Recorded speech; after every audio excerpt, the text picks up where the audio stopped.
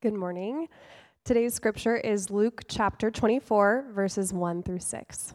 But on the first day of the week, at early dawn, they went to the tomb, taking the spices they had prepared. And they found the stone rolled away from the tomb. But when they went in, they did not find the body of the Lord Jesus.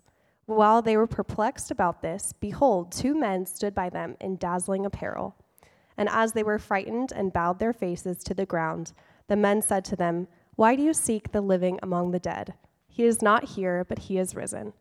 This is the word of the Lord. You may be seated. Amen. Amen. Thank you, Jenny, and thank you, worship team.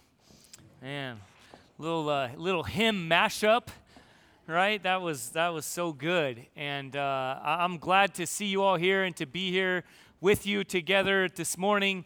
My name is Dave. I'm one of the pastors here. I'm glad to introduce myself, and again, so glad that you're here. This day is significant for us. It's significant for us as Redemption Church. It's significant for Christians, as we shared earlier, as Keith shared, and we read through and walked through the Apostles' Creed. This day is significant, but I want to ask us a question, and kind of out of the gates, I want to let you know I'll ask a couple of questions to encourage you, not necessarily, though if you do, that's fine, to answer out loud, but more to consider, to kind of ponder, to think introspectively as we walk through our time together briefly this morning. Why are we here? How do we get here? On this day, they, meaning like the smart people who keep track of these things, whoever they are, that there are about 7 billion people in the world. And again, they estimate that there are about 2.2 billion people who call themselves Christians. Christian simply means a follower of Jesus. So about 2.2 billion people around the world on this day are worshiping in some way. In many cases, though we can't really relate with this ourselves, it's under great cost. Potential persecution, potential loss of life, loss of job, loss of family or relationship, and yet still people make it a point to gather and worship on this day. But as we read through the story, what had happened was on Thursday, so just think a few days ago as kind of the events unfolded, what's referred to as Maundy Thursday. That just means washing, because on that day, Jesus washed his disciples' feet in this whole series of events, right? Sometimes it's referred to as Holy Week. Well, what kicks off Holy Week is what's known as Palm Sunday. So this time last week, we had some palm branches up there, and it can just feel like, just a bunch of religious routines and rituals. We just kind of walk through these different things. And okay, there's Palm Sunday. Well, on that day, what happened is Jesus rode into Jerusalem, the capital city, on a donkey, and people laid down branches, and they cried out, "Hosanna," and all these things happened. Well, that actually wasn't even the first one. That wasn't the first triumphal entry. It was actually likely the 7th. So before Jesus, at least 6 other people had ridden into Jerusalem proclaiming, declaring, "We are going to topple Rome. This political situation that we're in is oppressive and is not the way it should be, and we're going to demand our rights, and we're going to topple things and usher in a new way, and Jesus, or this Messiah, which means like Savior, is going to be the one to lead us to victory." And then, but he did things very differently. He did say he was ushering in a kingdom, but a very different one. In fact, he didn't wield a sword. He actually, on that same day, he flipped over tables judging religious people who were oppressing marginalized, overlooked people through kind of financial injustice. And so he turned over those tables, and then throughout that whole week, he did things that blew people's minds, that were categorically confusing. And then in his victorious stroke, right, not with the sword, but with his life, he died on a cross. And his closest followers, who had left job, family, left political persuasion. He had people that were from the right and the left, and yet they said, okay, Jesus is going to be central. I'm going to follow him. And so they left everything they knew, and they said, my hope is found in Jesus. So they followed him, but then they saw him dead. And if you were here with us just a couple days ago on Good Friday, it was dark, it was somber, it was uncomfortable, and that's just a hint of what Jesus' closest followers were feeling. What now?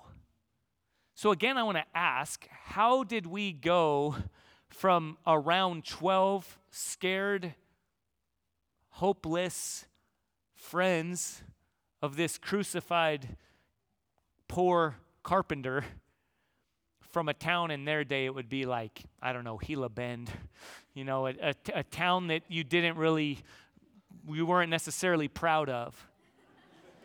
Okay, I love the gas station, it's necessary, right? We get there. Right, but we're like, oh, how did we go from that to where we are today? Okay, that's the question we're going to walk through. And also, I just want to let you know, kind of out of the gates, that I have a stutter. And I say that because as we walk through this question, we're going to look at a couple of passages in Scripture together. I want you to hear from me, as it says in 1 Corinthians chapter 5. I don't come, and any of us who stand up here and preach to you, we don't come with eloquent speech or wisdom or looking fancy or whatever. Like, that's not what you should follow or trust in. But we proclaim to you nothing other than Jesus Christ and him crucified, so that your faith will not be in the wisdom or eloquence of men, but in the power of God. Amen. So to that end, will you join me in praying as we trust that God will speak to us this morning? Heavenly Father, we come before you this morning as a group of people with lots of different stories, lots of different mornings. Some of us just got here. Maybe some just woke up.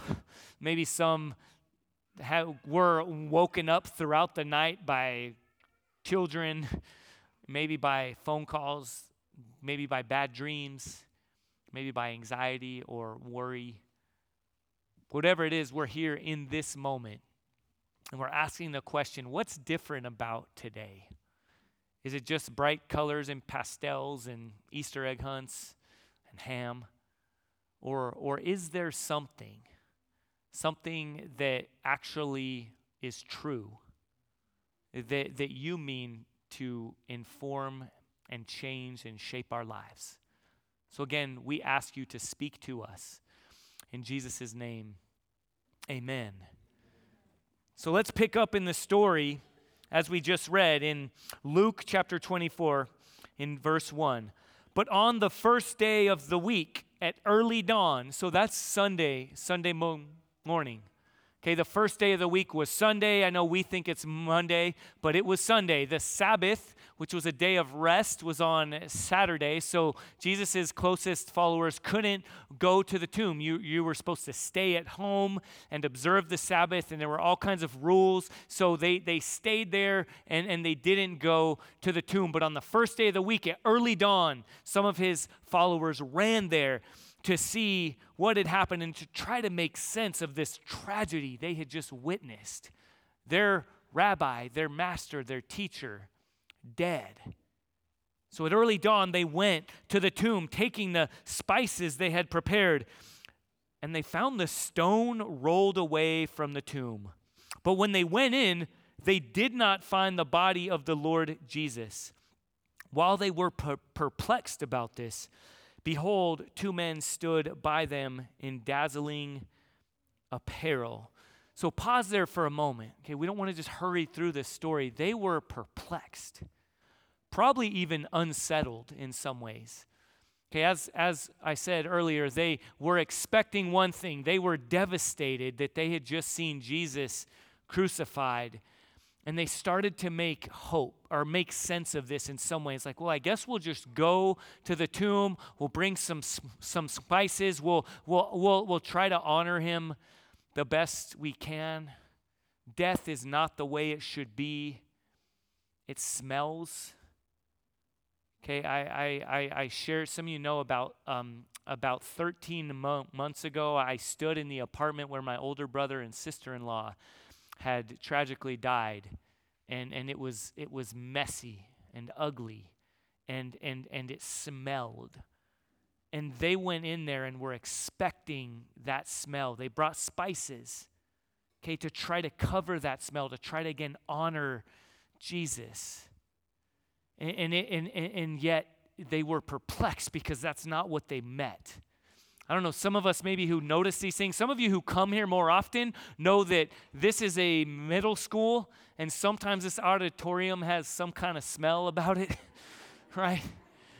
Again, if you came on Friday, Good Friday, it's called good, but it didn't feel very good. It was dark. There was a cello that was played very well, but kind of has a intentional kind of screechiness to it.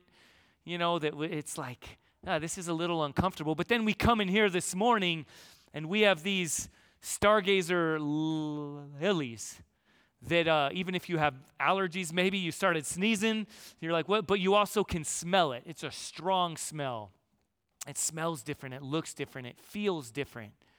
And we know it's good, but it's unsettling. So they were looking for something.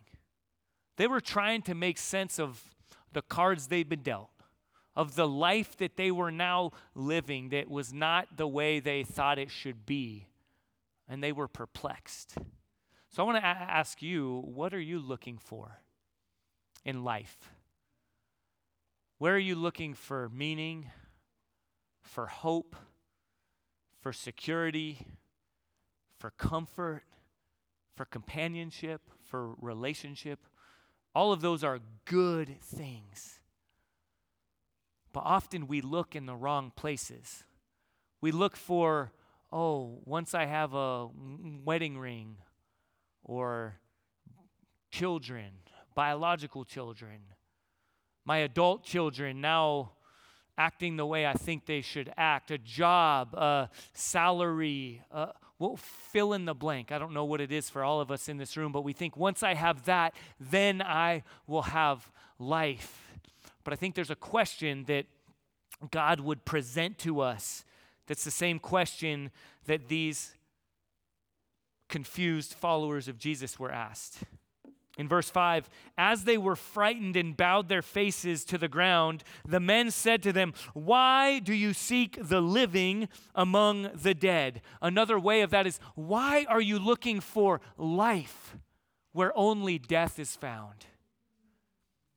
He is not here, but he has risen. They were looking for life in places that could only deliver hopelessness, disappointment, frustration.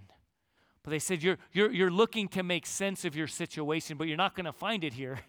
You're not going to find a dead body of Jesus that you can do the best with as you can. You can make sense of it. You can just keep keeping on, because he's not here. He has risen. These disciples went to an empty tomb looking for Jesus' dead body, but they didn't find it. The message of the gospel, that means good news, is that is hope for you.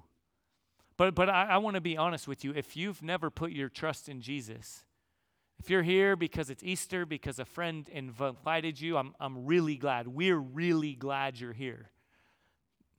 I also don't want to just acknowledge, I don't want to assume that we're all here at the same place. You might look around, you see people holding their hands up or doing different things like that. Again, I want to ask for the question and acknowledge we're all looking for life. What are you looking for? These followers of Jesus went looking for an explanation, and they didn't find it. Because Jesus had risen from the dead, and suddenly everything changed. The author of this book was of the book of John, actually, one of Jesus' closest followers, one of the first to discover him not in the tomb, was likely the only of Jesus' 12 disciples who didn't die a martyr death. He had been persecuted, he had been imprisoned, but he's likely the only one. All of these others went from scared to courageous, because suddenly everything changed when they encountered Jesus risen from the dead. Let's look at one more person who encountered Jesus. In the book of Acts, chapter 9, we'll have it up here on the screen. And I just want to read through this person. You might have heard of the Apostle Paul, but Saul, so before his name was Paul, before Jesus changed his name, he hadn't met Jesus. He was a religious fanatic, still breathing threats and murder against the disciples of the Lord, went to the high priest, and he asked him for letters to the synagogues at Damascus, so that if he found any belonging to the way, that's what followers of Jesus were referred to, Christians. If he found any Christians, men or women, he might bring them bound to Jerusalem. So pause there for a moment. This guy, Saul, was a religious elite. Okay, he went to Sunday school. He never skipped a Sunday. He knew all the right words. He knew when to stop singing because the band was just going to play instrumentally. And, anyone else feel that when you're the one that belts it out and you're like, oh, didn't know we were supposed to pause there. And everyone else paused and I'm the only one. Or I did not come from a Christian home myself. At the end of the service, we're going to close out a worship song called the Doxology. The first time I ever heard it, I was about 20 years old, standing next to my now wife at a church here in town. And everyone starts singing this, kind of improvised, it felt like, kind of impromptu, and everyone just starts singing this song. They didn't have the words up on the screen, and I'm like, what is going on? I'd never heard this before. And it's, right, that kind of thing. And so this guy, Saul, hated people like that. He hated people that kind of seemingly had this like flippant posture, that this thing called grace. These people that had abandoned Jesus, that did not deserve to be reconciled to God, did not deserve God's favor, but they all of a sudden had a joy and a boldness because they said they encountered Jesus risen from the dead, and suddenly everything changed. And so this guy hated them. Maybe you are religious. And maybe some of us here would be like, no, I'm not religious. But maybe it's not in a religious or like a spiritual context, but maybe that's just your approach to life. Maybe you wake up at 5, you go to bed at 8:30 every day like clockwork. You pull weeds on Saturday and you mow the lawn. Unless you're in Tucson, you rake the dirt, right? Right, you get your tires rotated exactly when they're supposed to be. You refill your gas tank whenever it's at half a tank. You know how life is supposed to be lived, and you judge the people that don't live that kind of way. That's religious. That's Saul. That's how he found life. That's how he made sense of life until suddenly everything changed. Now, as he went on his way, he approached Damascus, and suddenly a light from heaven shone around him. And falling to the ground, he heard a voice saying to him, Saul, Saul, why are you persecuting me? And he said to him, who are you, Lord? And he said, I am Jesus, whom you are persecuting. But rise and enter the city, and you will be told what you are to do. Why are you persecuting me? It's the same question. Why are you looking for life where it can't be found? You think it's going to be found in being religious. You think it's going to be found in doing all the things you think they're supposed to be done. But you're not going to find it there. It's going to feel like when you try to grasp water in your hands and it just comes slipping out of your hands.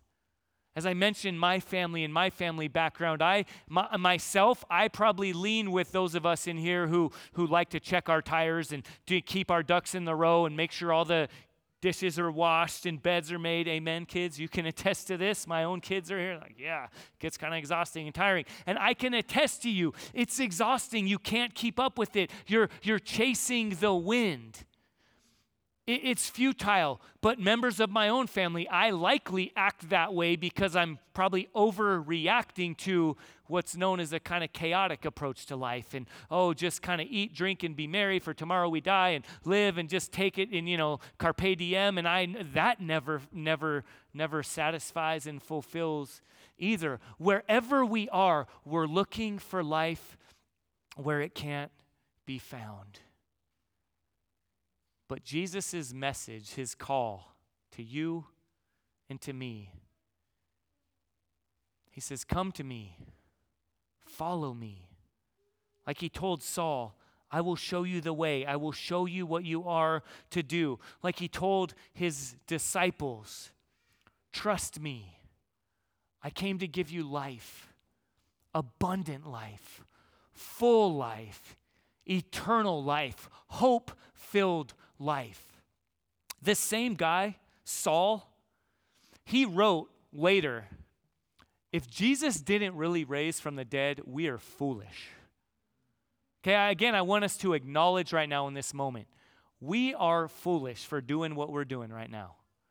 Pastels, waking up early. Well, I'm talking to the 11 o'clock, so, right, we didn't wake up early. Coming in, stumbling in, whatever it is, wherever you are, if it's checking off the boxes because you're religious and you're doing all the right things, it's foolish. There are better things. You should be keeping up with the stock market right now, right? You should be washing every last dish or cleaning every last corner or whatever it is, keeping all your ducks in a row and doing that. Or if you're on the other side of the equation and you were out, hitting the bars last night and partying, you should be sleeping off your bender from last night because, there's more fun to be had today. That's what Paul actually said, is eat, drink, and be merry, for tomorrow we die. We're foolish. What we're doing, there's no benefit to it. It's kind of ridiculous if you look at it from an outside perspective, unless Jesus rose from the dead. If he rose from the dead, and he did. Okay, look at me. I'm telling you right now, what in a few moments as we sing songs and respond will lead me to tears because of the reality of the good news that though some of my family members have looked for life in numbing pain through drugs and have lost their life, because of some of my other family members who eventually gave in to the pressures of trying to keep all the ducks in the row, and eventually it just came crashing in. For those who have put their trust in Jesus, and thankfully some have, the good news is Jesus wins. The good news is, though we look for life where it will never ultimately satisfy, for those of us who put our trust in Jesus, we will run out of the grave. We will look at pain and sorrow and depression and fear and sadness and say, it's real right now, but it's not the end of the story. I don't even get how it's not the end of the story, but because Jesus died, because God demonstrates his love, and that while we were yet sinners, undeserving rebels, Jesus died for us. We know he's good. And because he rose from the dead, we know he's also powerful. He's kind and he's in control. Because of that, we respond in worship and trust and hope. He is not here, but he has risen. He is in control and he is on the throne. So church, let's respond. Okay, so let's pray together right now and then prepare to celebrate the good news that Jesus is alive. Again, Father, we come before you. We come wherever we are, we come before you. Jesus, you are alive. Right now, your gaze is fixed on this room. You are sovereign enough. You are powerful enough. We don't pretend to understand it. Somehow, as other congregations, as other individuals are looking at you or not, all over the world, your gaze is fixed upon your people. You're calling people who are wandering away from you, looking for life apart from you, and you are gently and lovingly and yet firmly calling back to you. You are directing our gazes to you to find hope and restoration and peace. So I pray that you lead us now to respond to your good news. Amen.